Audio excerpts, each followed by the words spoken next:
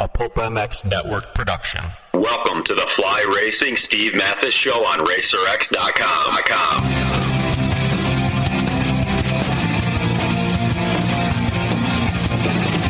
With your continued support of our sponsors, we have surpassed 1,000 podcasts delivered with over 7 million downloads. Click that Amazon banner on Pulp MX to help us out and donate via Patreon if it suits you. And as always, enrich your moto lifestyle by working with the sponsors who support us.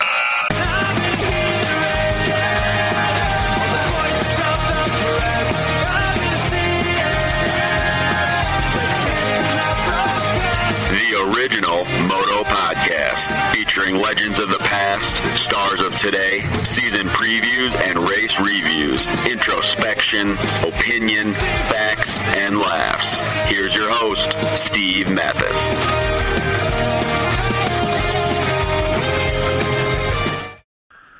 Welcome, everybody, to the Fly Racing RacerX podcast. This is the Lakewood Motocross National Review. Thanks for listening, everybody. Appreciate it. FlyRacing.com, the official gear of Blake Baggett, everybody. Blake Baggett wearing the F2 carbon helmet with MIPS and the Fly Racing gear. I don't know which line he wore on the weekend, but he took Fly Racing to the top. First ever win for him, 450 MX class, and as well as the Rocky Mountain guys. So congratulations to them.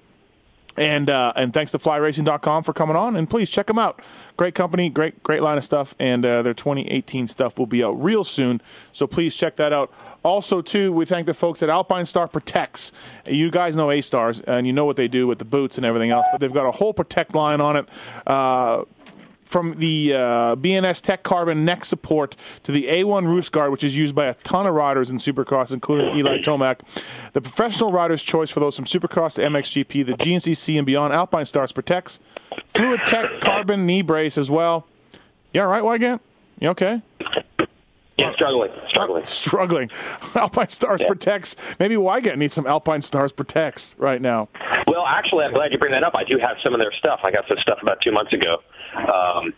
Stuff I didn't even know they had. Yeah. I knew they had the knee braces, and I wanted to try them. They're good. But they've got some really innovative underneath armor that you wouldn't even like. If you look real closely during Tomac's podium interviews and you look through the mesh in his jersey, you can kind of see they have some pretty innovative chest protectors, like a standard plastic and foam type. Yeah. They got these other ones that are practically like it's almost like a vest. It's like hard plastic built into cloth, nylon, whatever. Uh-huh. Pretty innovative stuff, and you almost can't tell that someone has it on when they have it on. And I would have to assume when you crash, it's a lot better than just wearing a jersey. So check it out. The ultimate endorsement for Alpine Star Protects is that there's riders with other gear companies wearing Alpine Stars underneath. So please check them out. And actually, no. I'm going to say the ultimate these days. If you have a chest protector where someone can't tell you're wearing it, that's the ultimate, because being seen with a chest protector apparently is the worst thing in the world. Yeah, unless you're Christophe Pourcel, Trey Canard, or Dylan Ferrandis. Yep, he also rocks one. Yep. Hey, by the way, that's Jason Wygant, the voice of GNCC, the voice of motocross. Yeah. No JT, he is in Japan testing the 18 RMZ 450, and we'll have a report on that in the magazine coming up, probably a couple months from now. And as well as on the website. And so please check out, subscribe to RacerX magazine. Please check them out. I got a whole story. I got a real cool story I'm working on. I can't talk about right now, but it's going to be in the magazine. I'm working on something really cool, and it'll be exciting, and it'll be neat, and you'll never read it online. You'll never read it in my Twitter on Pulp MX. It'll just be in RacerX magazine, and I'm stoked to be doing it. Yeah, the last issue, I have one Tony Alessi interview that's getting a lot of play, a lot of buzz. Confessions of a Mini Dad will not appear online at any time. Yep. So and he on your newsstand. He's pretty candid, huh? Yeah, he is. You know, there's one thing I will admit. I think no one would argue. I will admit it. I don't think anyone. No one will ever argue that Tony doesn't try hard. No. That he's not passionate. No. That he's not opinionated. So if you strip out some of the insanity, and what he's pretty much saying in a nutshell is, I didn't realize that the dad part was making me insane. And now that I've kind of become team guy instead of moto dad, he's less insane, but he still has the insane work ethic. So he might have something. Once Mike is officially done, I don't know. Mike might be done at the end of this summer, right? Maybe. Yeah, I don't know. Yeah, we'll see. Yeah. Tony and Mike have officially separated themselves, they might both be better off. Although I guess now everyone's probably saying, yeah, no, duh. Yeah, exactly, right. Right. I've been saying this for 15 years. Right. But here we go. Yeah, no, listen, hey, even that when Tony wanted to kill me and light me on fire and everything else, you could never deny that he would prep the track, water the track, groom the tracks, work his balls off for Mike, over and over and over. There's no doubt. So you can call him a lot of names, but you can't call him lazy. That's for sure. Right. If he's your team manager, he's going to go to war for you, which is pretty cool. And Brayton didn't have the greatest time at MCR. He has nothing bad to say about Tony Alessi. Nothing. Yep. So, all right, let's get into this Lakewood thing. We'll get right into it. We got the word of the day as well. Pookie Mathis gave me a suggestion. We'll see. We'll run it by you and see if you like that one. If not, I have another one as well. So we'll get into that. Baby Ruth worked into the track description rather effortlessly. So good job on that. Thanks. Okay, so Lakewood. Blake Baggett. Now, he was good, man. He was down in the first turn with Marvin, with Josh Grant, and he got up 26th after the first lap, and he came to a third with blazing fast lap times. It was the El Chupacabra himself being back. And the second moto, he looked like he rode behind Tomac, and then he sprinted off. And Wygant, I don't know if you talked to him. I don't know. I missed the press conference because I was out getting interviews. Between the podium interview that Baggett gave and then the interview he gave me, there was a big old chip on Chupacabra's shoulder. Oh, yeah. Right? Yeah. They're borderline cocky over there, and I want to say they. I think it's to the team's credit, I think they operate like a team. I think Blake, it's not just Blake, but it's Mark Byrne, it's Forrest Butler, like everybody over there. I think they talk about these things together. So I think if you talk to any of them, you would hear some of this. They were not surprised to do this well, and I almost feel like they wanted to do it in a way to twist the knife a bit on Tomac to try to get in his head. I think they were extra proud over we're just going to stalk him, we're just going to hang out, and then we're going to make him look bad and drop him. Yeah, a little bit. Yeah. I mean, it's ballsy. It's ballsy, bro. Yeah. We talked about absolutely. We talked about his bike changes after round one. Everybody knows he was the stopwatch national king. Everyone was feeling pretty confident going into it, and I understand that. But I talked to him about his changes, and he's like, yeah, we changed the fork, the shock, the linkage, the clamps, the pull rods, everything. And I'm like, oh, okay, all right. So I don't know if it was the bike changes or what, but Blake seemed to really credit that kind of, like he said, there's nothing like racing, and that's what he showed. So, but I think it's a thing. I think Blake Baggett is a thing. Yeah, I think so. And JT, I'll do JT a solid here and fill his role in since he is not here this week. He's in Japan. But JT, very adamant to us via text that he was on the get off the Tomac train last week, and we were like, whatever. He had a front brake problem. He's down 15 points. This won't be an issue. He'll be fine. JT was very adamant, even after the first moto, let alone the second. There are problems in Tomac land. Yeah. So I just want that side of the argument to be represented. JT is feeling it right now. Do you agree with that? Because I do not. I certainly didn't after Glen Helen, but listen, dude, how could you deny that this is bizarre? Like, Eli Tomac doesn't just get worked like this in both motos. He's never done that well at Lakewood, first of all. Second of all, that's where he crashed. Third of all, had he not crashed, in the first moto, he was third when he went down. So let's give him the third, and he goes 3-2 on the day. And whatever, it's not Hangtown, but he crashed, and second moto, he got second. Blake rode phenomenal. Like, I'm fine. I mean, we're 17 down. I'm not saying we're, but I don't, he had some arm pump. He battled arm pump, I guess, all day. And talk to me in a couple weeks still. I understand that you cannot put the panic button on anybody at round 3 of the series. But when he crashed, so he was in third. But I was surprised, that he wasn't making up much ground on who was it, Bogle and right, Anderson. I don't even remember. Anderson was second, first moto. Yep. He wasn't really rolling up on them in a hurry. Then he went down. Marvin got right behind him like, oh, if Marvin's going to have an opportunity here, this is it. And Marvin didn't get him for 2 or 3 laps. And then a few laps later, Marvin got to him again and just passed him clean.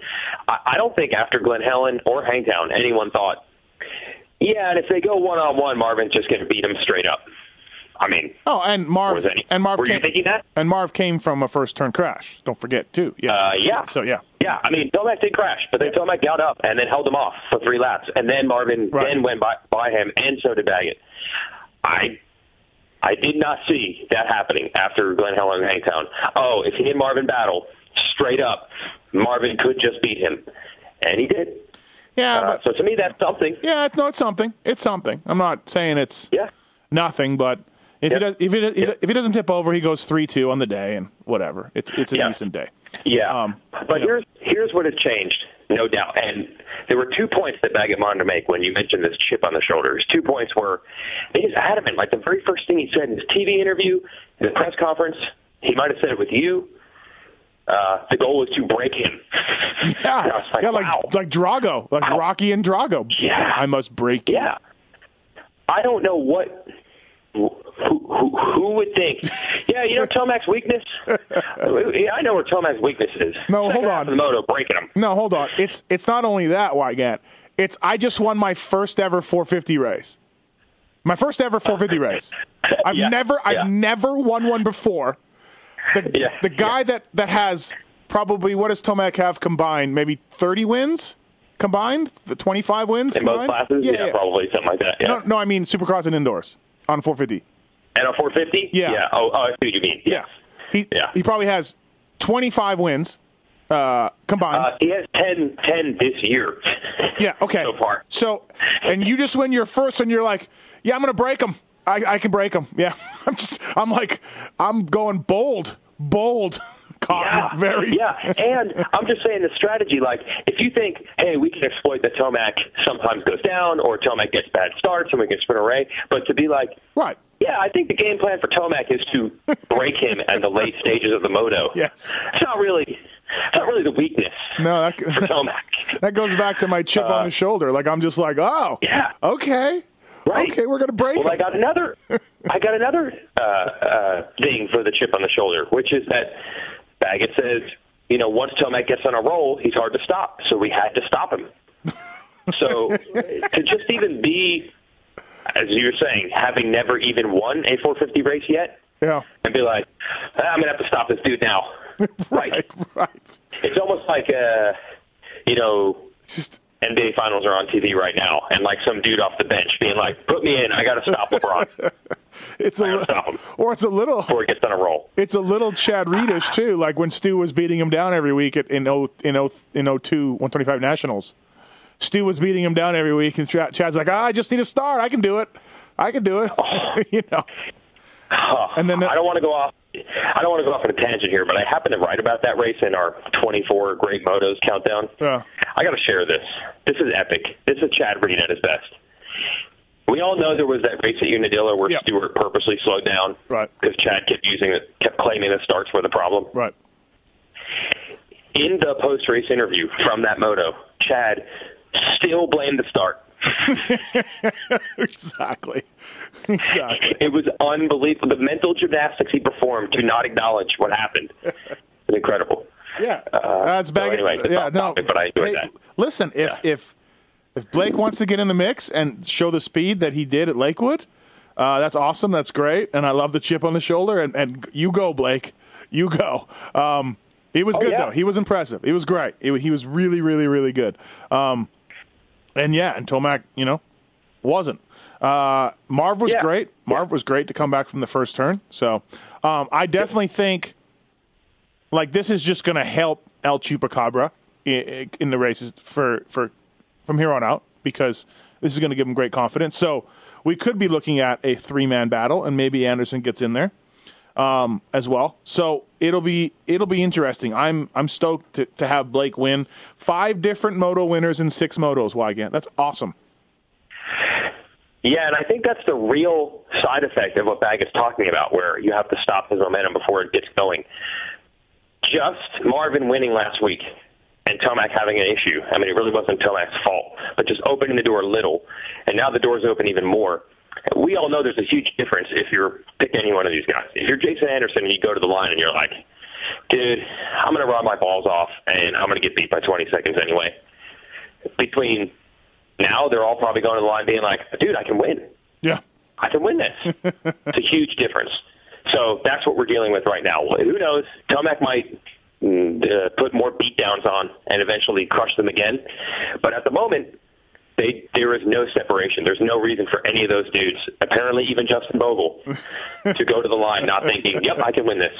Right. That's huge. And we're got a week off, but we're going to High Point where Marv is really good. So that'll be another challenge. Hey, two things I want to mention as we're talking about these guys up front. First, it is fair to say they both, Tomac and Baggett, they both pulled Marvin in the second moto. I mean, he was close at one point, right? So credit. Tomac did pull away from Marvin in Moto 2, correct? Yeah. Yeah. So he did cover him straight up there. Second, I did not get to see Marvin and Baggett on the first lap. Did you? The first moto when they had crashed? No, I told Marvin my post-race. I saw him go down, and I'm like, okay, whatever, he's down. And then literally the first time I saw him in 2 laps, he was 12th. And I'm like, what? 12th. And I'm like, same here. Oh, boy. Yeah. Same here. I wish I could have seen. Yeah, he just flips up on the transponder at like 15th, I think, after the first lap. Yeah. And we have a clip of him down on the ground, and I'm like, what the hell? Yeah. Well, and how many guys were down? Maybe 4? Maybe? Yeah, no, yeah, 3, I think, Grant, and just maybe 4, yeah. But there was, I mean, some guys were stopped up, kind of hung up there a little bit, but, yeah, it was phenomenal. But I will say this. Yeah. The depth of this class isn't at an all-time high. True. True. And nothing against Mosman, Josh Mosman. He never scored a point in 250 motos, and now he's doing very well. And good job for him. He probably stepped it up. So the depth isn't great when you look back at those guys. But still, hey, full props to Marv and Baggett. That's awesome what they did. I'm going to do a little stat for OBS. I've been kind of sitting down and working on it before this podcast because I think the top 12 have been pretty much top 12 every race. You know what I mean? I'm going to take a look and see. I see. But yeah, hey, that was great, man. So Anderson, who can't race this race last year due to altitude sickness, not only races, but does a great job going 2.6 on the day for 3rd overall. A big improvement. Talked about some helping himself in a little bit in the press conference, and it's an odd subject for him to be able to turn it around. Now, I don't know what exactly happened, but whatever it was, he got it fixed. Good job to him. Yeah, well, the line they were going with was that he was going to use what worked at Salt Lake City Supercross, which was flying in late and getting out early, but you can't because practice starts at, 8 a.m.? So I talked to Bobby Hewitt over there at the team. They did try to maybe have him fly to, say, Dallas Friday night, and they get the earliest flight, and you have an hour of time zone on your side, but I think the earliest he could land was 7:30, so they knew he couldn't make practice. They looked at private jets, too expensive. Yeah. So he basically flew there, and I think landed at like 9:30 at night. So honestly, that's not that late. I mean, dude, there's plenty of guys that have probably gone to nationals, had a bunch of flights delayed. Actually, for the West Coast, what's the earliest you can even get into Unadilla, no matter what? Right, exactly, yeah, pretty much. So it wasn't anything exceptional, but somehow, some way, he was a totally different guy. Now, he did say he had some oxygen that he slept with or something Friday night. Maybe that helped, and a bunch of other tricks, but he wouldn't say what they were. So I don't know. The team told me that his altitude medicine, they got rejected 3 times by USADA. One attempt and 2 appeals, all rejected. So I don't know. You know what? Honestly, somehow there was a there was a USADA meeting on Friday with everybody, I guess, to kind of fill people in, and I had someone kind of close to Anderson tell me, you know what? If I'm in his shoes, I'm taking the medicine. I'm taking it, and then just hoping, crossing my fingers. You know what I mean? Because it's obviously, look, WADA doesn't. They're not rejecting the altitude medicine because just for being dicks. Like, it helps you. It must help you in performance enhancing. It has to, right? Otherwise, they wouldn't reject it. They're not going to stop a guy from like, living his life. Right. But someone else, someone sort of close is like, I would just take it, and I couldn't disagree. Like, roll the dice. Why? I don't know. Wait, what? Why would you? What? Have we not seen how unbelievably harsh the penalties are if you mess this up? Well, yeah, but we've got one guy in 4 years. You know? Well, yeah, but that's you're assuming that all these dudes are taking stuff all the time and just not getting caught. No, I'm not. No, I'm just saying Anderson. Oh.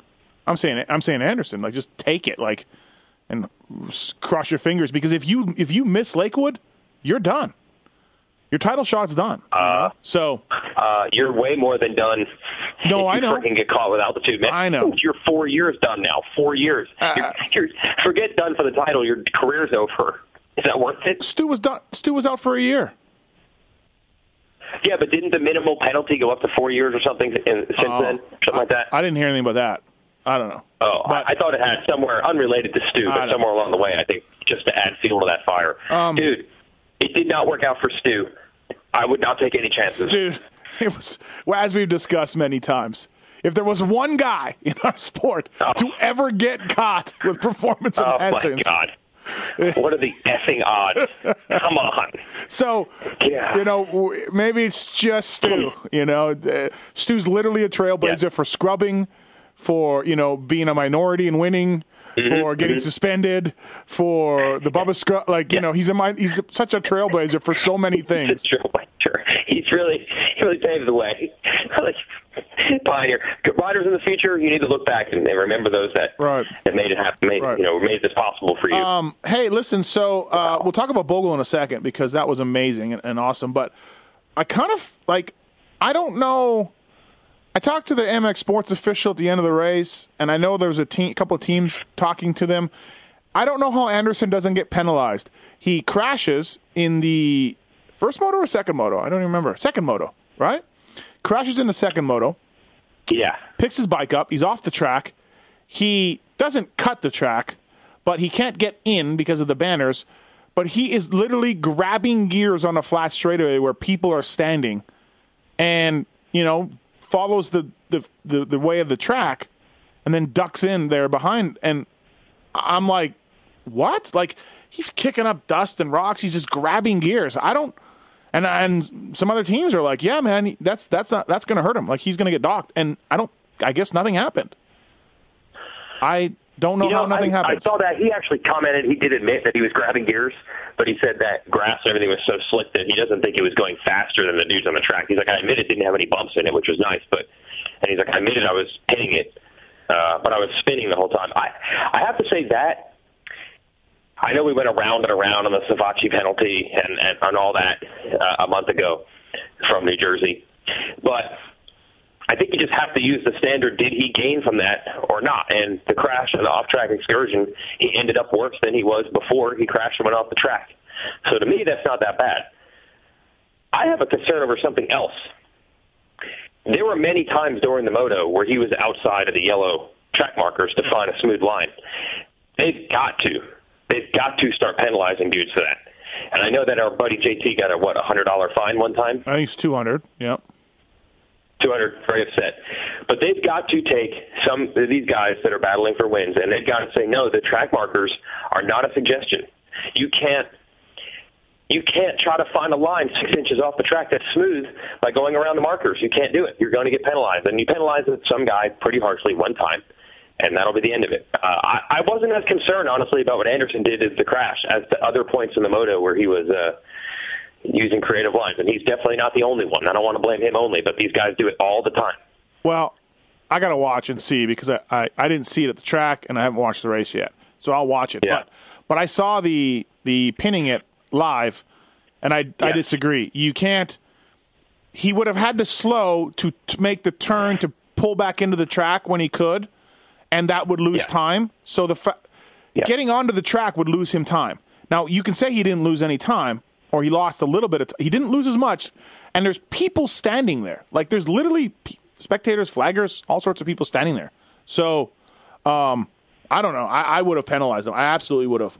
Looking at it right away, like, you know how your first instinct, like the first instinct with Savachi was like, oh God, like that's so wrong, you know? Yeah. Yeah. And my first instinct with a few other things. And my first instinct with Anderson was like, oh, no, that's, I'm not saying it's 7 spots like Savachi got or whatever, or 5, whatever right. Savachi. No. Yep. Just some sort of penalty in time. Like, you can't do that. You got to slow your bike, turn a corner, and get back onto the track, you know? So that's all. So I don't know. The trouble is the Savachi one was just easy because it was so cut and dry. They could literally see that 4 dudes passed him, and when he cut the track, he was back ahead of 4 guys. It just made it so easy to penalize because it was so clear. Here's 4 guys, here's 4 guys. Any of these other ones, it's tough because the general rule is as long as you don't gain from it. So it's true. If you can pin it through spectators and be 1 second slower than the dudes on the track, technically you're not illegal. Oh, give me a break. So, give me a break. Well, no. I'm not saying it's right, but per the rule book, isn't that all it says? You can't gain. And I would you've got to find a way, I guess, to make it more reasonable than just saying you didn't gain. Look, he missed 2 jumps, okay? Yeah. And all the bumps up a hill, and it was shorter. Yeah. It was shorter what he did. The route that was shorter. So you know, you can't tell me he didn't gain. Like I don't know. I don't buy it. So whatever. Yeah, I'd have to go back and I only saw it the one time as it happened. Like if I go back and I'm like, oh look, he gained 5 bike lengths by doing that. Yeah. From the moment he got on the bike, then yeah, he did. But I guess what I'm saying in general is the rule never says anything about you can only go a certain amount of miles an hour while you're on the concrete or while you're off the side of the track. It just says you can't go faster than the dudes on the track. So that's what makes it a little bit harder to enforce. Because, I don't know, what do you say in that situation? You got to be in first gear? What do you say? You say that you should slow down. You need to slow down. But how do you, this is where you get in trouble. How do you define what was officially slowing down enough? How do you define that? It's like pornography. You know it when you see it. Oh. Yeah. Okay. Okay. All right. Hey, listen. I think we know what kind of problem the referees get into when it's all about just random judgment calls. No, that was fast enough, and that was too fast, in my opinion, and you're penalized and you're not. You can't do it. Justin Bogle took off for that first moto win. Like, what? He's never won a 250 national. He's never won a moto. Never won a moto, and that is what. That's what he did. It was phenomenal. Like, what in the hell? Where did that come from? I don't know. I can't even imagine. I can't come up with a parallel to a race that was this random. It's your guy coming off the bench for the Cavs and dropping in 40. That was merely him coming off the bench and saying, "I'm just going to stop LeBron." No, I know, but now this is the same guy. Now it's even right. This is even more beyond. This has become like, and it was legit. Like, it wasn't like he was holding the dudes up or anything. Oh, he was gone. He was checking out. No, he wasn't in third, and two dudes crashed into each other. You know, he was gone. I do want to remind how he got the lead, though. Do you recall? Who was leading? He started. Oh yeah. Who was leading? Yeah. Marty washes. Are you ready for this? He washed the front end out. Oh God, Are you ready for that? Oh, Marty. Someday he's going to cut back on the mistakes. Someday. Wow. We're still learning. You know, every day is a learning adventure. Anyway, if Marty learned the self-checkout at the grocery stores, like he learns to not wash his front end out, I imagine he's stuck in the store for hours. He must never be able to get through the grocery store because, it's amazing. Yeah. So Bogle, dude, just wow. And then, of course, I was one of only 1,000 people to say they're on fire in the truck and on the track. Oh yeah, exactly. Yep, they lit a fire underneath them. All that. Yeah. My old buddy Mike Farber, yours as well, who used to work the subscription booth for Racer X. He was quite the soothsayer. very deep philosophical type of guy, as you remember. Right. Our buddy Mike Farber. Yes. His answer to these things, he'd be like, when something crazy happened, he'd be like, hey, it is. It was his day. He had his day. And I'd always be like, bullshit, dude. These dudes don't have their day. Like, did you not watch Jeremy McGrath win all the effing time and Ricky Carmichael win all the effing time? Like, this stuff doesn't happen. And it actually did. Like, I'm still trying to figure out a parallel to Bogle wasn't even a top 10 guy in Supercross. I mean, he's been a top 10 guy barely here outdoors, and then he just wins a moto. Like, yeah. I'm sure something like this has happened and it's slipping my mind, but I can't remember one offhand. No, it's almost... But there was a bit of an excuse for it, but it's a little like Gerke winning that moto at Southwick. But there was a storm. Yeah, but you know what? It was wet, and Yeah. Right. It was sand, and Gerke's a sand guy. Like, I feel like Gerke's one of those guys who, through the years, had a couple of things where it's like, if a bunch of things bounced together his way, man, he could do it. Especially at Southwick in the rain, blah, blah, blah. I think he only had to do. Didn't he beat Dowd for the overall? And Dowd was like 44 that day. Yeah, I think so. Yeah. So that's what I mean. Like, this was just a normal moto, and it wasn't Matt Gerke from Kroom winning on the sand in Southwick. It was just Bogle, like on any random track on any random day, and it wasn't muddy, and it wasn't raining, and right. I mean, was Tomac closing at him, for example, in third place at any point? Maybe a little bit. It was nuts, man. Yeah. My mind is blown. I don't know. And then, did he just go back to normal in Moto 2? Like, what happened? Did he just go? He just got ninth. Yeah, he just got ninth. He said he was still excited from the first Moto win, and he, was still jacked up and wasn't feeling it, and got ninth. I love it though. When our we have 5 Moto winners and 6 motos. We have a guy going 1-9. I love it. That's like I love it. Old school. Yeah, it's old school.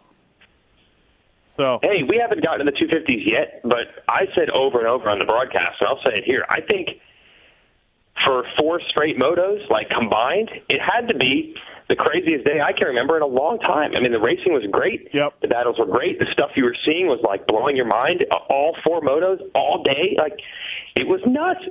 Glenn Helen was crazy. This was crazier than Glen Helen. Yeah, no, it was awesome. So the team, for people who don't know, the team had a fire in the pits. They were filling up Tickle's bike with, like a beaker of gas and then like a funnel, and a person walked by with a torch in their hand, from what I hear, and it wasn't anywhere right by the gas or anything, but that race fuel is so much fume, so strong, the vapor of the fumes caught the torch and it went right to the funnel, and that thing caught on fire, and the mechanic threw it on the ground, and just, and then, it was crazy. Could have been really bad, but luckily everybody, got extinguishers and put it out pretty quickly, but, geez, wow. Scary. Dude does have burned hands, though, right? Yeah. It's his forearms more than anything. So. Man. I don't like one. I also remember team manager Kyle Bentley was not there. No. It was all on Kenny. Yeah. Kenny Watson. Only under Watson's watch would the team truck almost burn down. I told Kyle Bentley, who I call Roadblock from back in the day, I told Roadblock halfway through the first moto, I'm like, you should stay home more. He's like, yeah, absolutely. I'm in. So I don't want to talk about Seeley because he rode by the first turn, and kicked up a big rock, hit me in the side of the head. So I don't want to talk about Seeley. Screw you, Seeley. Oh. Yeah. Oh, he hit you? Yeah, right in the side of the head with a rock. Wow, on purpose, you think? Oh, yeah. Yep. Oh, okay. Wilson had an okay day. Tickle had an okay day. Tickle told me after the race, I didn't feel very good. I didn't have a great day, and I went 8-8. I'll take it. And I said, yeah, you know what? That's not a bad thing to say. Barsha did not have a good day. Bam Bam went backwards. Both motos. So Yeah. I went over to the team at the end of the second moto, and I said, please tell me there was a crash. And they're like, no. I'm like, can you just say there was a crash? Because he was third for a couple of laps. And then at the end, I see him in 12th. Yeah. I guess no crash. let me ask you this. How did Cooper Webb in the first moto stall the bike, then crash by me in the first turn? He was a lap down on lap 3. He was lapped. And then somehow he made it all the way up to 14th by the end of the moto. And I'm like, I thought he got 22nd. No, but he got 14th, but he was docked 8 spots because stalled it, couldn't start it, crashed in the first turn, pulled into the mechanics area because he thought something was wrong with the bike, got lapped, made it to 14th. Then they dropped him 8 spots because he like Austin Faulkner, when he re-entered the track, decided to cut off like a lot of it. And they said, okay, that's 8 spots. But I don't even know how he made it to 14th. Do you know what I'm saying? Yes, I know what you mean. That would mean I do feel like they lapped the crap out of dude, so maybe it's this lack of depth that we're talking about. He was 37th on lap 8 of 16. 37th. Lap down in 37th on lap 8. Then he was... Now you're making me want to go to this lap chart here and try to make heads and tails out of this. No, I'm on it right now. I don't understand. I don't get it. But somehow he made the 14th. My only guess is, and this is a guess, I don't know. My guess would just have to be he got lapped, and then his speed staying there, the leaders were not gaining on him. He was just staying in the same vicinity on the track, and eventually they lapped so many guys that he was up to 14th. What did they lap to? Did they lap to like 12th or something? 13, 14, 15, 16, 17, 18, 19, 20, 21, 22. See, okay, wait. I have him on the lap charts. This is interesting. Yeah, I'm looking at it. I'm just digging. On the 16th lap, he was 1, 2, 3, 4, 5, 6, 7, 8, 9, 10, 11, 12, 13, 14, 15 guys did not get lapped. The last guy to not get lapped was number 68, Heath Harrison. Okay? Heath Harrison stayed on the lead lap in 15th spot. You see that? Yes. And then you go, the first guy to get lapped was Mosman. So that's 16. 125. Right. 16. Ronnie Stewart, 17. 18, 19, 20, 21, 22, 23. So you see number 2 in 23rd spot. Oh, yeah, you're right. He is behind number 600, who is C. Olson. Right. I don't even know who that is. Sorry, C. Olson. And also the other C. Olson, 589. My bad on both you guys. There's Claude and Connor. They're from Colorado. No, come on. Yeah, they are. Claude and Connor from Colorado. Yep. The Olsen twins. Yeah, the Olsen twins, exactly. The Olsen twins. So where the heck did they get 14th from? You know, we've had some... But this was live scoring you saw, right? This is live scoring. Yes, I think I even tweeted it, like 14th. And I talked to his mechanic at the end of the day, Shane Drew. So, not that it matters because he got no points anyway. 0 points is 0 points. But we've had some timing issues. At Hangtown, we had timing issues. I don't know if we had any at Glen Helen, but if you go by the lap chart... I don't know if it's related at all in the second 250 moto. Osborne went off the radar for about 2 laps. Yeah, I think... And we were freaking out. Yeah, you even texted me. Thinking he had broken or something, and then he was back. Yeah, so. Nothing happened to him. He was right behind Amart the whole time. Well, yeah, but I'm saying, this might be unrelated, but there was a transponder issue for him for 2 laps where he just wasn't there, and then he was back.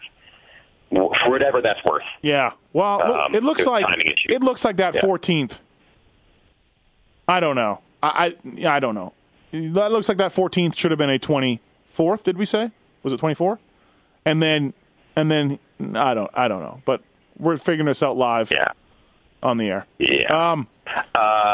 And honestly, it's not even that important. What actually matters is it's unfortunate for him that the day was so crazy that this wasn't a story at all. But that 4th and the second moto, good Lord, did he need that? Yeah, I was just going to talk about. That's why I was getting to him. So, that 4th was great. He caught and passed Grant. Grant caught him.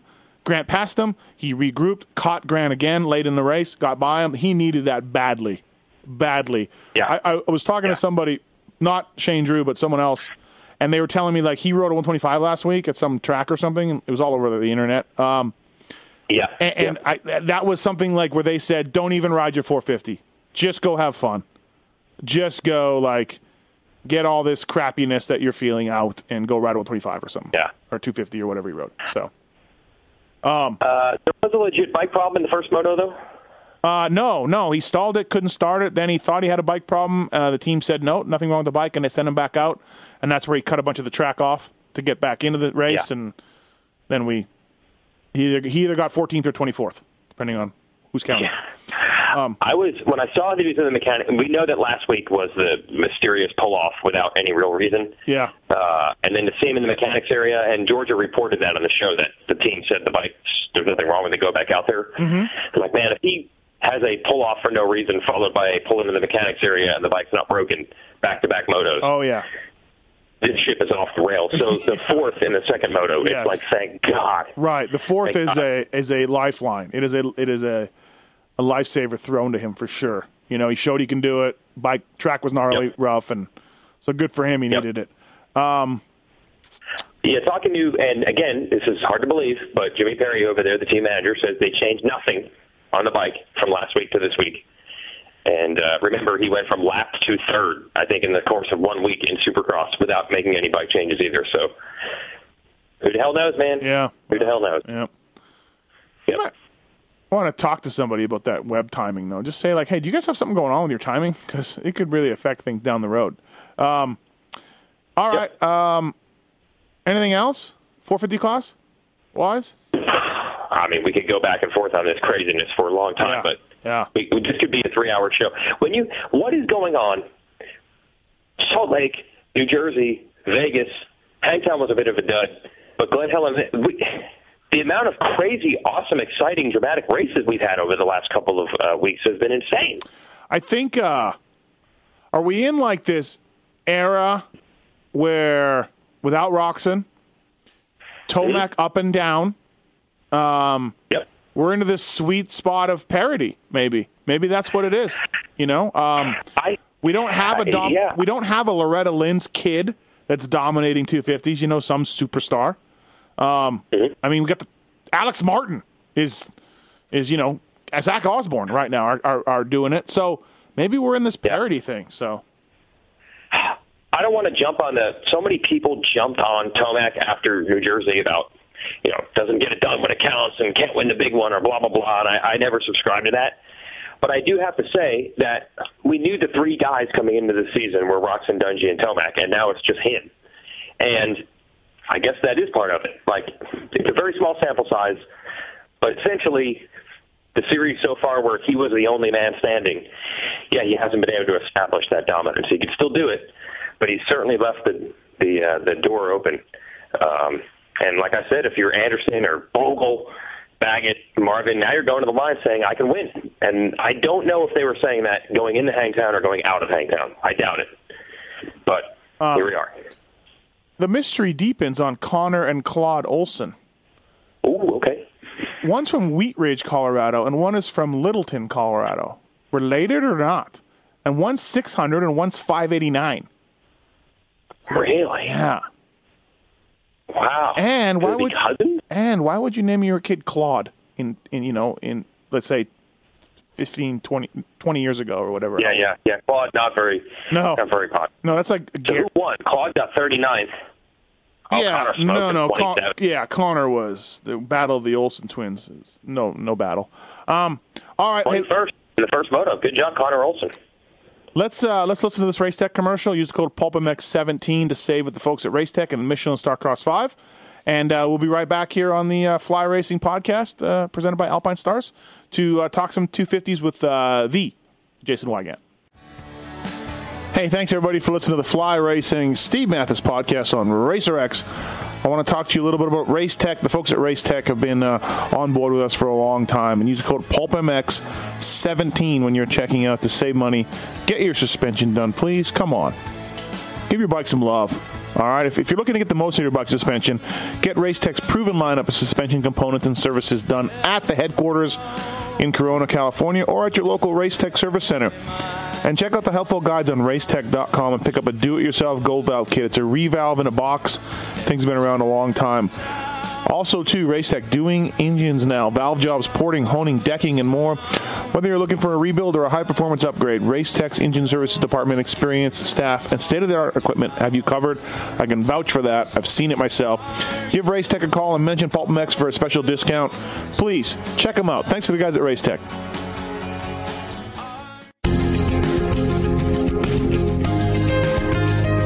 Hi, Randy Richardson from Michelin here, and I'd like to thank the Pulp MX show listeners for your support and share some information about Michelin motorcycle tires. Michelin offers motorcycle tires for everything from cruisers to sport touring, sport bikes, and adventure touring motorcycles. And as we celebrate our 10-year anniversary of our iconic partnership with Harley-Davidson, you'll find Michelin Scorcher tires on an increasing number of factory-equipped Harley-Davidson motorcycles. New for 2017, Michelin introduces the new benchmark for sport bike tires, the Michelin Power RS, featuring many of Michelin's patented technologies, all of which contribute to the incomparable grip, handling, and flickability of the Michelin Power RS. I just want to hear the motocross stuff. Fair enough. Let's focus on the Michelin Starcross 5. Because the Pulp MX show listeners are important to Michelin, we're going to continue to sponsor Steve's Janky radio show. That's right. While I'm not like some people who say, I know everything, I do know a few things about motorcycle tires, and I'd like to share some of the key features and benefits of the Michelin Starcross 5 tires with you. And I promise it's not a bunch of corporate blah, blah, blah. The Michelin Starcross 5 tires are specifically designed for use in a broad range of conditions and terrain. They're available in sand, soft, medium, and hard versions, and are offered in 21 size and fitment applications. Yeah, you like that? In addition to the exceptional performance and durability, the redesigned architecture of the Michelin Starcross 5 features a bead profile that makes the tires easier to install. And everyone knows Easier mounting, always a good feature. if you're riding on Michelin Starcross 5 tires, but you have friends that are still buying other brands, please tell them No. encourage them to try a set of Michelin Starcross 5 tires. And if you haven't tried Michelin Starcross 5 tires yet, You're out of your mind, dude. visit your local dealer or online retailer to purchase a set of Michelin Starcross 5 tires and install them on your bike. Who knows? They might just help you learn to do a backflip in a day. It worked for the Doom Goon. To learn more, visit MichelinMotorcycle.com and follow us on Instagram at Michelin Motorcycle.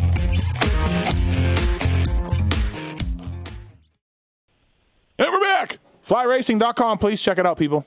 Really appreciate it. Blake Baggett wears Fly Racing, and he just dominated. He broke Eli Tomac in his Fly Racing gear. And also, too, presented by Alpine Star Protects. Please check them out. They're much more than boots, everybody. So they got a lot of cool stuff. Check them out. Okay, so 250s. Oh, Jason Wygant on the line, by the way. So, Hey. so 250s. Savacci wins, and you could hear his relief on the podium, or at least I could. He was like, "It's been a long time. It's been real rough for me. I'm glad I could do it. I know I could be up here, but until you do it, and now I'm here. Like, good for Joey. Like, I told him after the race, I'm like, hey, I'm happy for you. Like, that's awesome.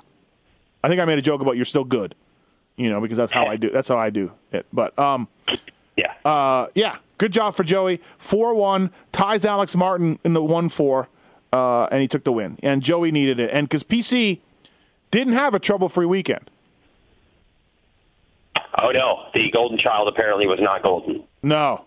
ACF by problem. Your theory. So they didn't quite hit through it all. Your theory about Peyton rigging everybody's bikes up so the golden child can win, Adam Cincerillo, a.k.a. Baby Jesus, right, from a few years ago. That did not hold water this week as his bike broke. No. By the way, that wasn't related to him landing on Plessinger's bike, which we will get to. The bike problem wasn't related to that, right? No. Yeah, it just had engine problems. Okay, just want to make sure. Right. Savacci winning was big, for sure. But the real thing I take away from the weekend was, holy shitballs, was that racing good. Yeah. Like, oh my effing God. Like, I don't want to curse too much on this podcast, but I can't convey it without doing it. Yeah. That first moto was freaking bonkers. Dude, I just think, like Alex Martin said, it was cool. It was like 75. Track wasn't that rough. You're at altitude, so all the bikes are pretty equal. Everyone's kind of wide open, Yep. And that's what you get. And I can't say I that's a bad theory at all. No, in fact, that moto was so good, and there's been a couple of really good 250 motos through the years at Lakewood. Part of me starts to wonder, this is going to sound insane, so you'll enjoy it. You'll enjoy it. I'm like, they lose, I think, 18% of their power or something compared to sea level is what the teams generally say at 6,000 feet. Yeah. Like, could we get an 18% power reduction every week? Can we stuff a rag or a restrictor plate or something on these bikes? Because I want that every weekend. Because it's not like they're so slow that it looks boring and you're like, dude, look, they can barely do jumps. It was fine. But, oh, my God, the racing was good. I've said that. I've had some podcasts and shows where I'm like, hey, maybe we should govern these things. Stadiums can't hold these bikes. And when I talk to people about it, I'm like, yeah, because there's some racing organizations that's where you get your CDI box from. They're all EFI now. It's easy to do. Yeah. But the people I talk to are like, what if you get a bad ignition box and you go over the bars? Then you sue the AMA because they screwed the ignition box up. And I'm like, that's actually not a bad point. You know what I mean? I don't know. In today's 2017 America, I get that. So I don't know. That's what I was told. Well, yeah, but I mean, you can do it. I would say much simpler. This is out there. It's literally called the restrictor plate, and they run it in every damn NASCAR race. Yeah, it's really hard to argue and say we're going to put this plate in the air boot, and everyone has to run it, and it'll be easy to know if you have it because we're going to look at it at the end of every race, and it's all the same. And if you can figure out a way to get more power than the other guy, and you run that plate, good for you. But you're all going to be reduced 20%. Because to me it's great. It didn't look slow and boring. It was still fun. They could still do jumps. And slower, by the way, I'm always going to vote for I'd rather hit the ground at 25 miles an hour than 32. So if you slow it down a little bit, and Supercross, even more so. We know that it's a disaster for the tracks and layouts and all that. Yep. We're never going to get the manufacturers to bring back two-strokes or reduce displacement, right? Can we just say that now? I don't know about reduced displacement. Maybe. That could be something that could happen, but I don't know.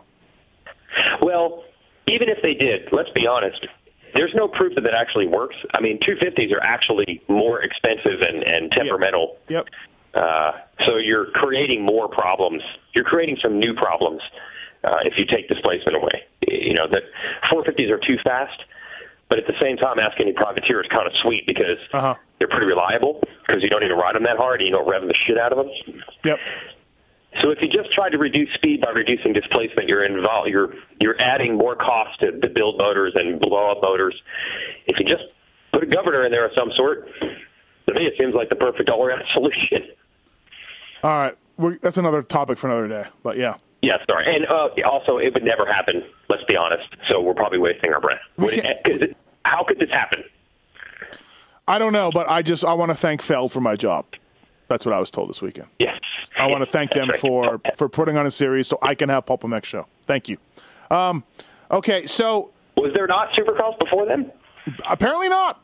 Apparently not. Oh, I didn't know that. And apparently if they weren't there, no one would pick it up. No one would pick up the mantle because it's not profitable, I guess. So I don't know.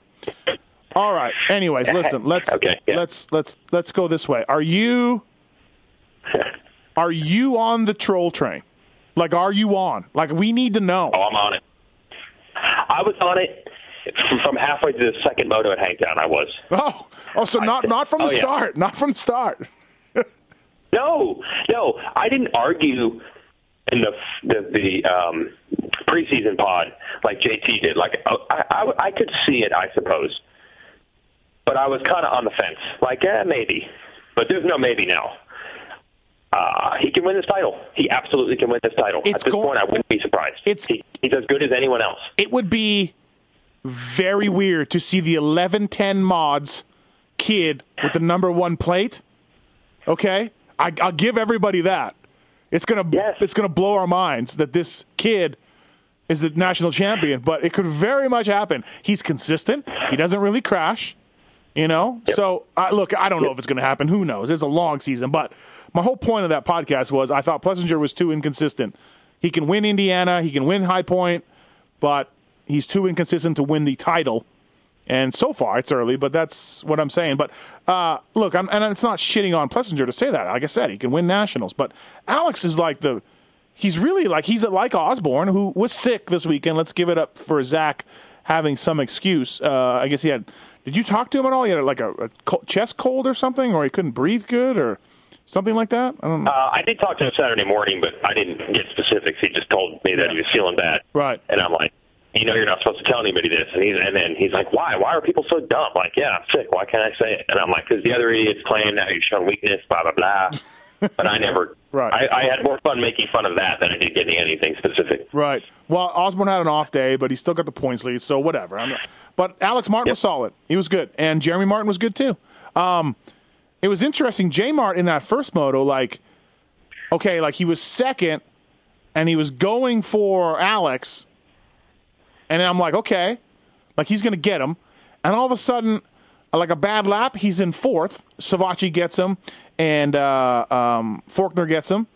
And then I'm like, oh, okay, that ain't going to work. And then Jeremy regroups and gets him back. It was that kind of race, and he ends up second on the day, or third overall on the day, and third in that moto. But it was an interesting day for Martin. J Mart and Faulkner had interesting days where lots of passes, lots of they're going to do it. No, they're not. Yeah, they are. Yeah. So. Well, the first moto, we counted. Langston and I counted. I think there were 7 different guys that each were, they'd come by, you look at the lap chart, you say, now he's the fastest guy. Right. Plessinger all of a sudden running a roll, passed all those dudes, got the second. Faulkner went all the way to the back of that train, passed all those dudes. AC went down, was at the back, moved his way halfway back through it, and then they all passed him back. J-Mark got passed, like you said, then came back through, and the whole time Alex was in the lead. But I think Jeremy and Faulkner, and maybe even Savacci, at least Faulkner and Jeremy got to him at one point, and you're like, oh, they're going to pass him. They're going faster. Yep. But at other points, he was yarding them. So all 7 dudes, each at one point, were the fastest guy in the race. Yeah, no, absolutely. Yeah, no, absolutely. I did not think, and again, I'm on the troll train. I'm on board. I'm driving it. But I did not think Alex was going to win that moto. I'm like, okay, here comes Faulkner. Here comes. No, I'm just like, Faulkner's going faster. Jeremy's going faster.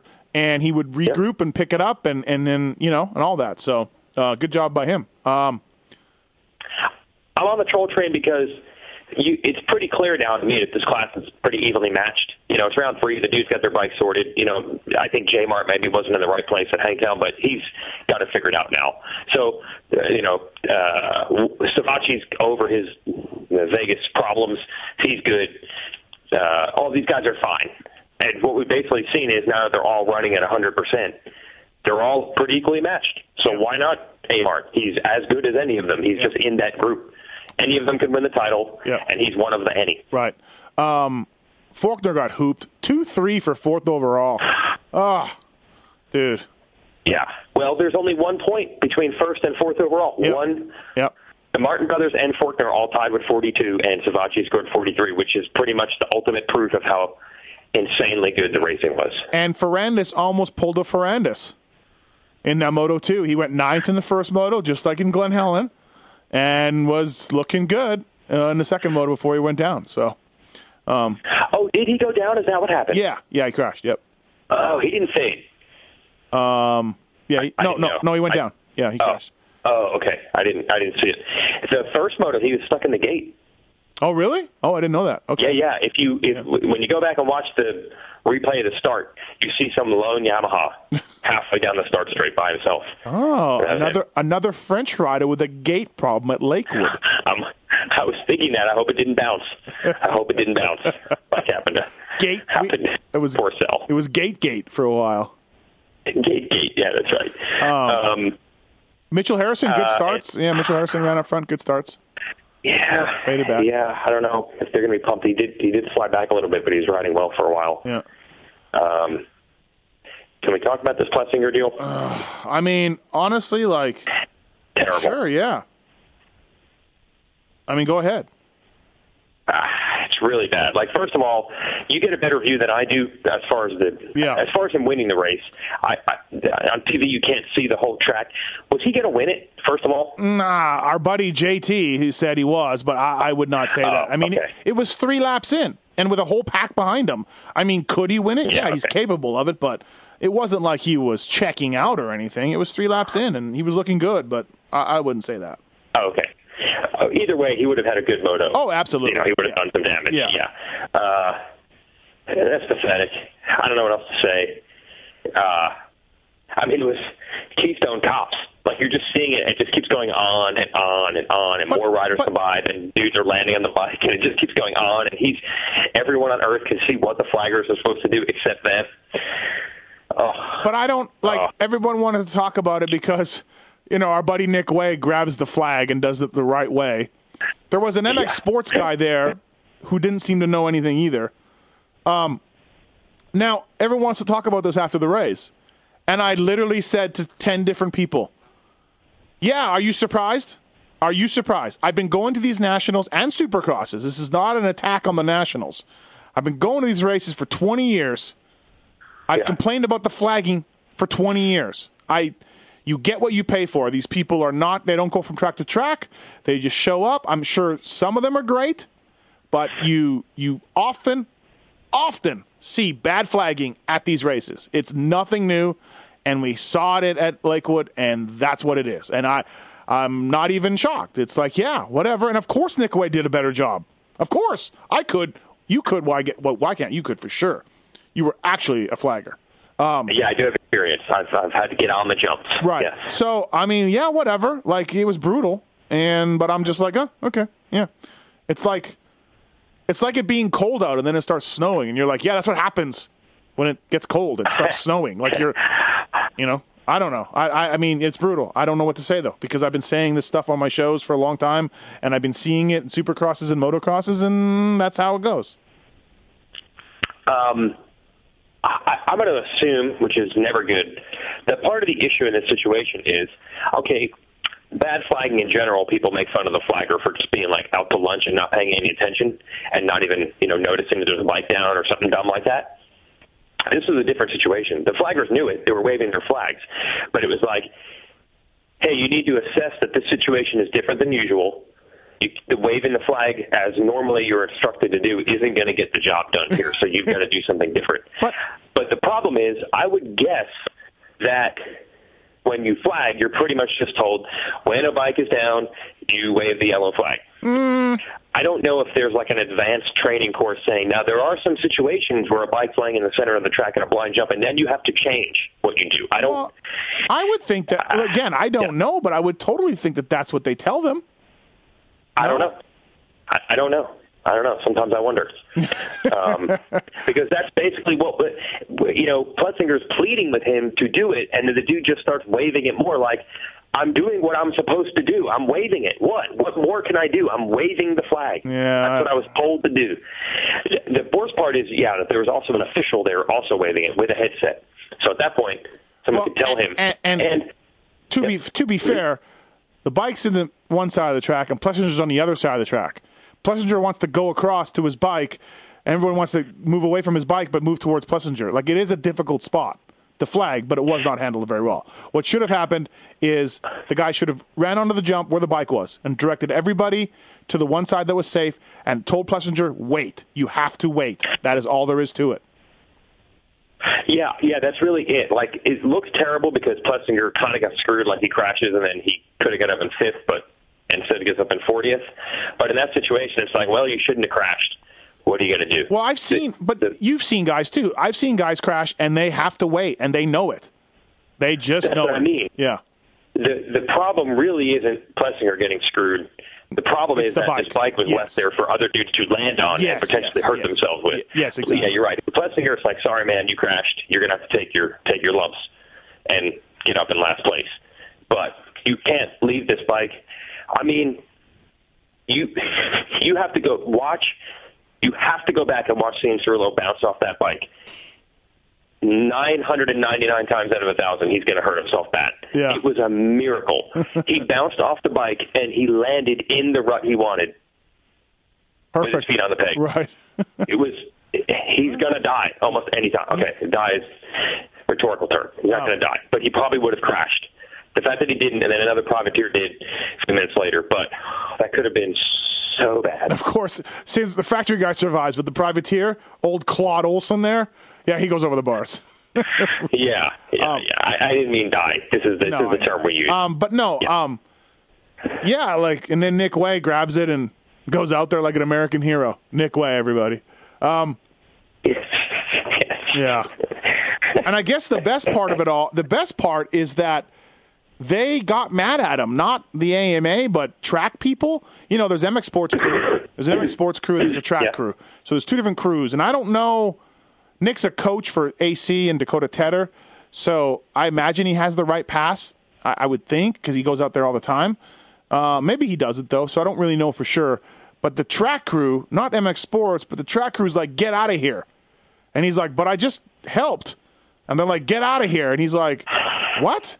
And they're like, we're calling the AMA. And Nick was like, I don't really want to make a scene here. I'm just going to leave. And he left. But they were mad that he was there when they should have been helping him, thanking him, Yeah. But I think that's just a miscommunication between the two. But it's a big juxtaposition because I'm sure, again, technically the letter of the law, a rider coach is not supposed to rip the yellow flag away from a flagger. Yes, right. But in this case, it was definitely the right move. No, yeah, I get the miscommunication happening. It's just, because they're like, wait, some dude just grabbed the flag. Like, what? Yeah, some guy in street clothes, not a team guy. And by the way, he was dressed nicely. His nice collared shirt and everything. He looked good. He was. Yes. It wasn't like a tubby guy in cargos and flip flops. But no. I would like to pause for a second and just imagine if this became like a new thing where teams just started ripping yellow flags out. This is Bones from Pro Circuit. What the hell is he doing? He's waving blue flags. That guy's not even lapped. Goes back to Sternstrom's skull and crossbones flag that he wants out. Yeah, get it out there. That's right. It was very bizarre, and it added to the bizarre day. A Bogle winning, it just added to Bogle winning, and a team catching fire in the pits, and everything. Just Nick Blake Baggett having never won a 450 race, but coming in ready to break Eli Tomac. Right. and Nick Wade's flagging. Of course, it adds to everything. Everything is just the way it was. Yeah. Absolutely. Oh man, it was nutty. But anyways, so Osborne's lead now just 9. Funny how that works, huh? Why again? He didn't have a terrible day. He finished 5th overall, and we all wrote about this 21-point lead, and now he's only 9 up. Yeah, and most amazingly, I don't even understand how this math is possible. How is it possible? Jeremy Martin, I think, is only down 18 or something now. I think he's 3rd. No, J-Mart's 3rd. Oh, wait, 18. Yeah. How in the hell did he have a DNF and a crash in the first lap, go back to last, and have to mount a comeback? That's 2 of his 6 motos. Yeah. And he's won 1 moto? Yeah. And somehow it's like 18? It's nothing. Yeah. No, 18. Doable. 18, I got this. Right. We just... How in the hell? I don't even understand how that can be. Yeah, that's great. I mean, we talked about Faulkner being 50 points down. You know what I mean? We said he's 50 points down. Well, he's 29 now. So, 30. Yeah, totally. So, yep. And, totally. So Mitchell Harrison, good day. He went backwards, but he's been pretty consistent. Mosman and Cantrell had a great battle second moto, and they're killing it as rookies. Kyle Cunningham finished both motos. Hallelujah. Cunningham goes 13-13 on a JGR Suzuki guy. Hey, I heard this was Dakota's last race. Do you know anything about that guy? If anybody connected to the Geico team that you know? Well, I haven't checked recently, but going into the Nationals, the plan was that at least Hampshire and probably Sexton would be back at High Point after the break, and Dakota's was only in because those dudes were out. So that's, I think, the reason why. He was really only for outdoors, he was really the fill-in for Hampshire and Sexton. And McAdoo didn't race. He ended up what happened? Did get hurt. Oh. I guess he actually was hurt after Glen Helen. He didn't think he was hurt, then he tried to ride and realized he was hurt. But should be back for High Point also. Okay. All right. Yeah. We praised Nico Izzi last week for just not quitting and being consistent and just finishing outside the top 20, so I picked him in my fantasy, and, of course, he doesn't finish in a moto. So. Yeah, I saw him literally, at one point I'm watching a moto, and I just see his bike pulling off the mechanics there, and I'm like, oh, no. Yeah. No. Another interesting thing, Wygant, is there's 5 bike manufacturers now, and almost every week, let me add up this week real quick. 1, 2, 3, 4, 5, 6, 7, 8, 9, 10, 11, 12, 15, 16, 17, 18, 19, 20 Yamahas out of 40 bikes. And so if you're not on the factory team, you run a Yamaha. Yeah. Or, your Traders or your Blue Buffalo or your whatever. But 20 Yamahas have had half the field so far at almost every national in the 250 class. So it's clear what people are choosing. It's very interesting. I was thinking about this today. We're on to year 5 or 6 of the much maligned YZ450F. Still, I think Cooper Webb's latest issues. I think we kind of know how Chad felt about the bike. It goes all the way back to Stu when this reverse engine first came out. It's never had a stellar reputation. It is not. This 450 Yamaha. That's the best I can say. That it hasn't had a stellar reputation. At the same time, the 250 borders on an unfair advantage. It's incredible how that's worked out. And look at them; they're essentially the same bike, same frame, exact same frame. Yeah. Yep. Yeah. Yep. Yeah. Exactly. It's just the difference between that engine design gives it a lot of power, which doesn't really help in the 450 class because they're all fast. Yeah. But in the 250s, you'll take it all day long. Yep. Absolutely. So, all right. What else? During after the first 450 moto, one of our guys at the office sends me a GIF of George Costanza putting his forehead in his palm, face palming, and saying, Ryan Dungey realizing he'd probably just be leading the points again. Yeah. Hard to. He probably would be. Hard to deny that. Yep. He probably would be. It's just. It goes back to that classic, you never count this dude will just finish second every week if this guy finishes first every week. Like, you just never freaking know. I mean, Dungey never said, and who knows, it might not have been a factor. It wasn't. The assumption was, well, he knows he's going to get smoked by Tomac 24 motos outdoors. Why go do that? But Dungey never said that, and that might not have even been a factor. I think it was just done anyway. But it certainly seemed like if Dungey raced outdoors, it probably wasn't going to go well. Yeah. But look at where we would have ended up. Yep. Yeah, no, absolutely. I agree. It's I'm still, and the other guy's in Japan right now, but I'm 100% happy with my Eli Tomac will win the title pick. Oh, he's still the favorite. Okay. All right. Yep. Okay. In my opinion, you're just.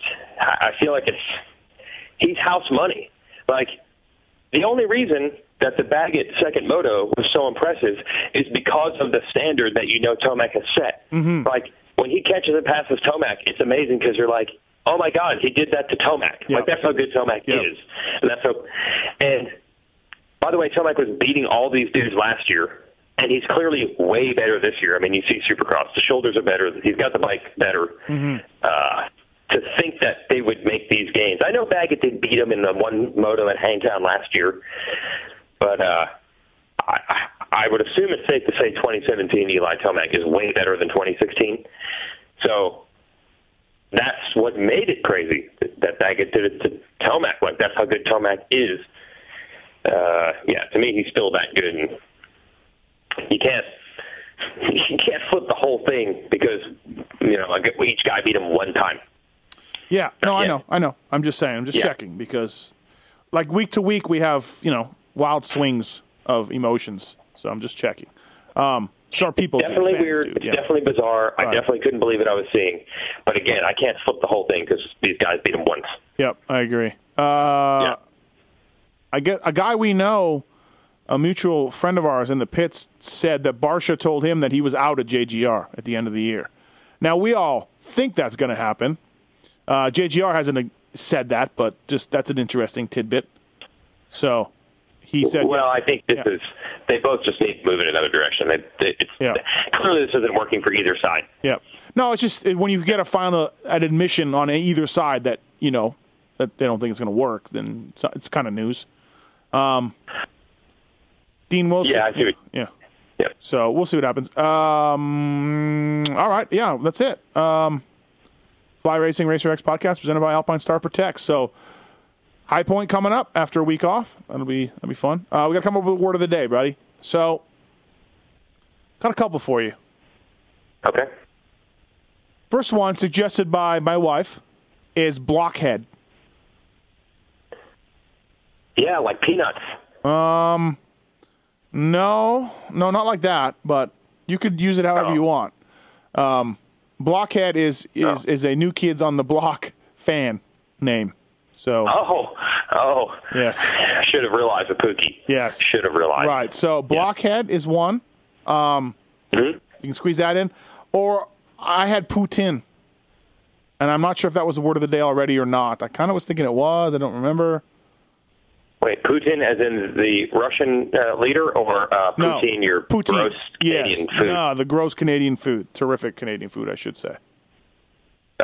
So Poutine, yeah.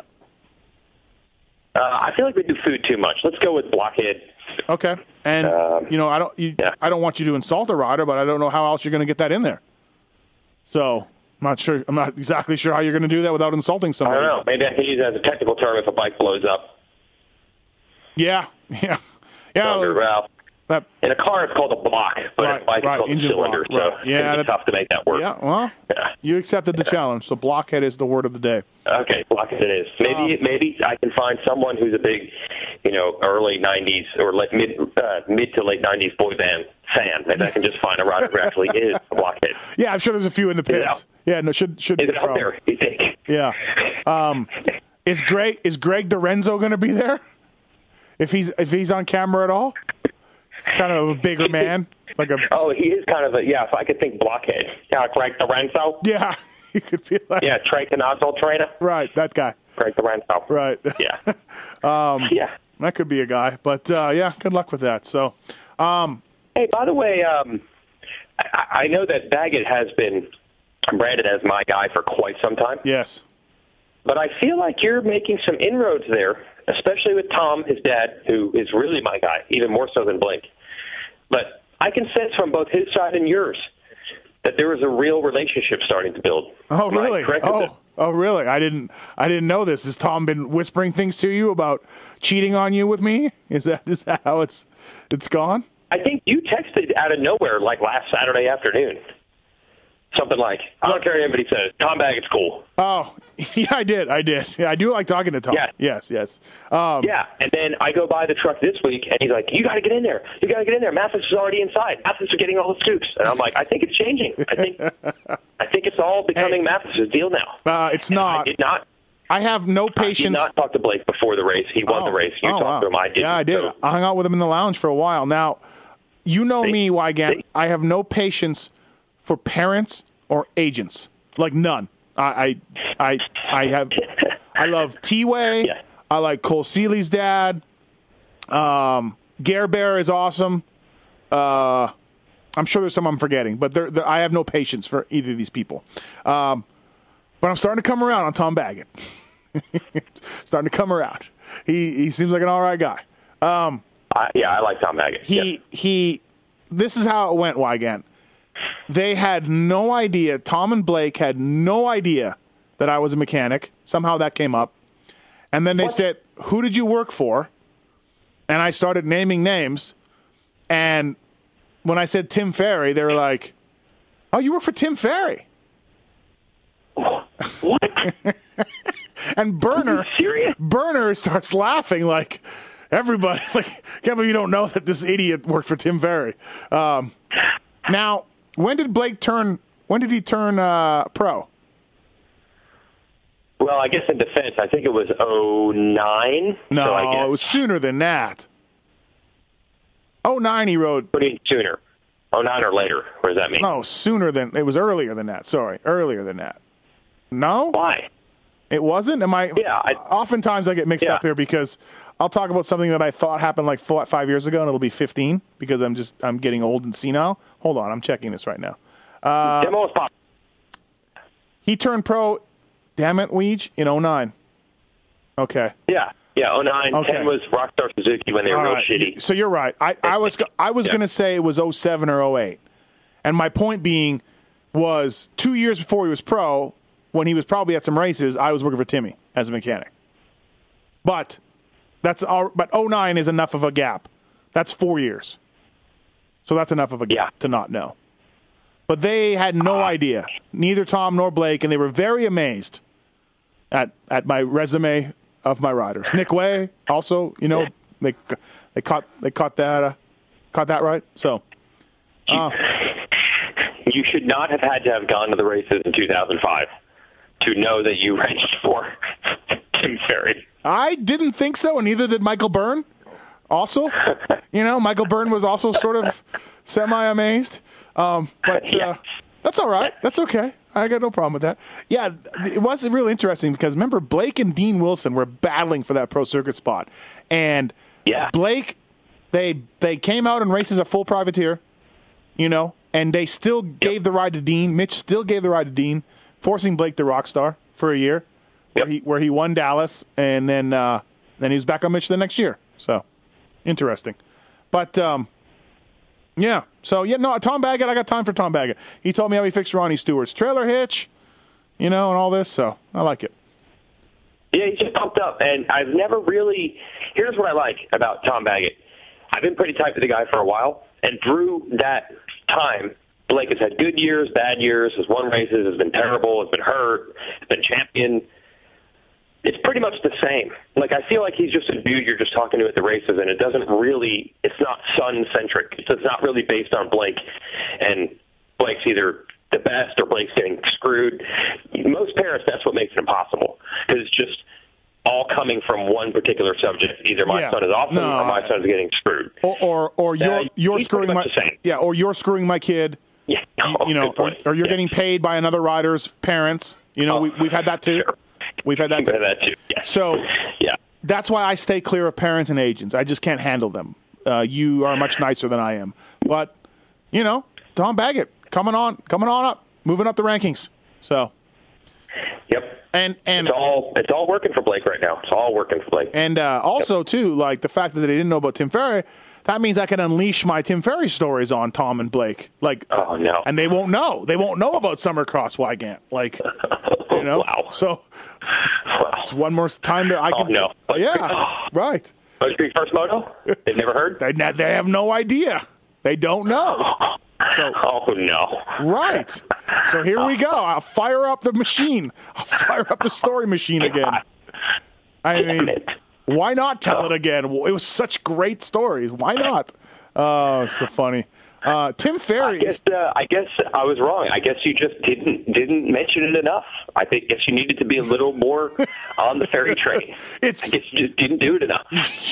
It seems like I did, didn't it? It seems like I did a good job, but apparently not. I feel like you gave it a great effort, but not enough. Came up short.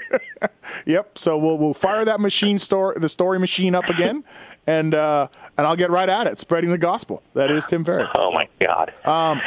All right. So we got to remember the word when we're off on the off week, because we're doing it's the word is blockhead. So before we go, locked in for Pulp MX show Wygant is Damon Bradshaw for tomorrow night, and in studio or just on the phone? No, on the phone, but Damon Bradshaw. Okay. Yep, it's gonna be great. Oh, that is good.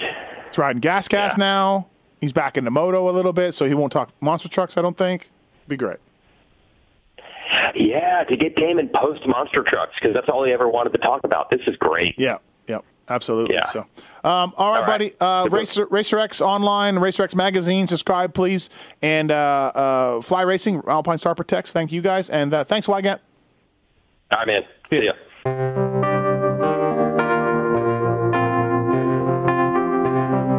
Thanks for listening to the Fly Racing Steve Mathis Show. Don't forget to check out some of our past shows, including motocross legends such as The Bad Boy, Rick Johnson. I looked down and my hand was junk. I mean, it was sitting over to the side. The tendons were jerking in weird places. And my biggest disappointment with Danny Storbeck is that he never said sorry. Because Danny and I were friends, and we've never talked since. Brian Lunas. Before the 500 event, Dave and I fly to Germany, go down to Stuttgart. There's this little shop out the back of the mall factory. we get our cylinders, take them back, and, off we go. And, we ran Nicosil cylinders as a factory part for a handful of years before anybody ever saw it in production. Dave Arnold. And McGill was all, how he did the big pancake thing, and he's got the thing, he's completely laying on the gas tank trying to miss his tree. I mean, he would have gone even harder, jumped farther if that tree hadn't have been, if it hadn't have been there. The Hurricane, Bob Hanna. I love the guy. I don't dislike. I think he's the greatest competitor this sport ever had. Absolutely 100% in my mind. I firmly believe that statement I said about these modern-day guys in Switzerland or Holland or Belgium on 45 minutes on the same bike. You're not beating Roger. Are you crazy? They're not doing it. If they think they're so much better nowadays than they were in those days, they're fools. They're different bikes, different times. The Beast from the East, Damon Bradshaw. It got to the point where I didn't want to leave home, and once I got to the race, I wasn't into it. If I wasn't going to give 100%, I'm not going to take their money. The working class hero, Doug Henry. It was definitely an emotional moment for me, just thinking to myself, that's it, and it's amazing the stuff that goes through your head in a short amount of time of the things that, that I was going to miss. The Dogger, Ron Lachine. Until you really open your ears and you want to listen to what they're saying, it's like beating a dead horse. And I know from personal experience, did anybody ever sit me down? Of course they did. Everybody did. Pro Circuits, Mitch Payton. There's two ways to make the money. One is you can sign for money, or two, you can earn the money. I'm a high believer in earning the money. I think they ride better when they earn the money. 7-time Jeremy McGrath. I was so mad, so disappointed and so frustrated that I pulled pick and I left. Every point counts. I could kick myself to this day for not just riding around in tents. It's been no problem. My ego got in the way, The O Show, Johnny O'Mara. Stuff that you'd sit there if you didn't even want to ride it, you just wanted to just look at it all day. I mean, I got a chance to test all that. I like that era I was in. I really do. Search Pulp MX in the iTunes store to enjoy these and over 800 great motocross podcasts.